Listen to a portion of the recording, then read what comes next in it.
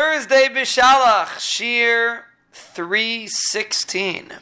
Parsha Chaf Aleph Eisvav, V'ata pen yishlach yadai. So what did the Rebbeinu Shalom say? Now, maybe he'll send his hand and eat from the Eitz HaChaim. Omer Rav Bar Kahana Melamed Shepasach LaHakadosh Baruch Hu Pesach Shal Tshuva. The Rebbeinu Shalom gave Adam Rishon an opportunity to do Tshuva. V'ata is a Lashon Tshuva. V'ata in V'ata ala Tshuva shenem V'ata Yisrael Ma'ashem Lekecha Shem Niyamach Kiyam Liyira. It's the end of the pasuk. Tshuva. Coming back to the Rebbeinu Shalom. So V'ata is a Lashon of Tshuva. The reason why V'ata is a Lashon of Tshuva because the person that does Tshuva realize Ata means now is a new Zman. Now is an opportunity. That's what Tshuva is. Tshuva means a person doesn't get caught up in the situation that he's in. Now is a new Matziv. Now I have a new situation I could change. And therefore V'ata is a Lashon Tshuva. So Mela, when the Rebbeinu Shalom said V'ata ben yishlach yadai, he was giving him a hint of the concept of Tshuva, which Adam Rishon did do an element of Tshuva.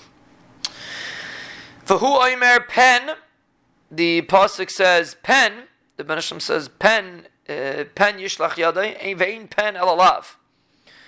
Pen is alav. The Rebbeinu Shalom was preventing him. Meaning he didn't want. Different shatim had to learn this. One of the Mefarshim say it means pen is a lashon that Adam Rishon was saying not. That he didn't want to do a tshuva. It's a discussion of Adam Rishon did tshuva. But either ve'in pen el alav means that Adam Rishon was saying no, that he didn't want to do tshuva. Or the Rebbeinu Shalom was saying pen, he was stopping Adam Rishon that he should not be able to eat from the Eitz HaChaim. That's why he said pen yishlach yadai. The Rebbeinu Shalom was stopping him not to eat from the Eitz HaChaim anymore. Because once he eats in the Eitz HaChaim, the Nefesh Chaim explains he's not going to be able to have a tikkun. It's only because of his misa, ultimate misa, that will give him a tikkun. Omer HaKadosh Baruch Hu, the Rebbeinu Shalom said yishlach yadai v'achal gam Eitz HaChaim esma. If he's going to send out his hand and eat from the Eitz HaChaim, does that make sense?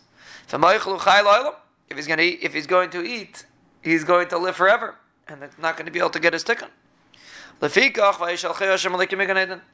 the Rebbeinu Shalom sent Adam Rishon out of Gan Eden.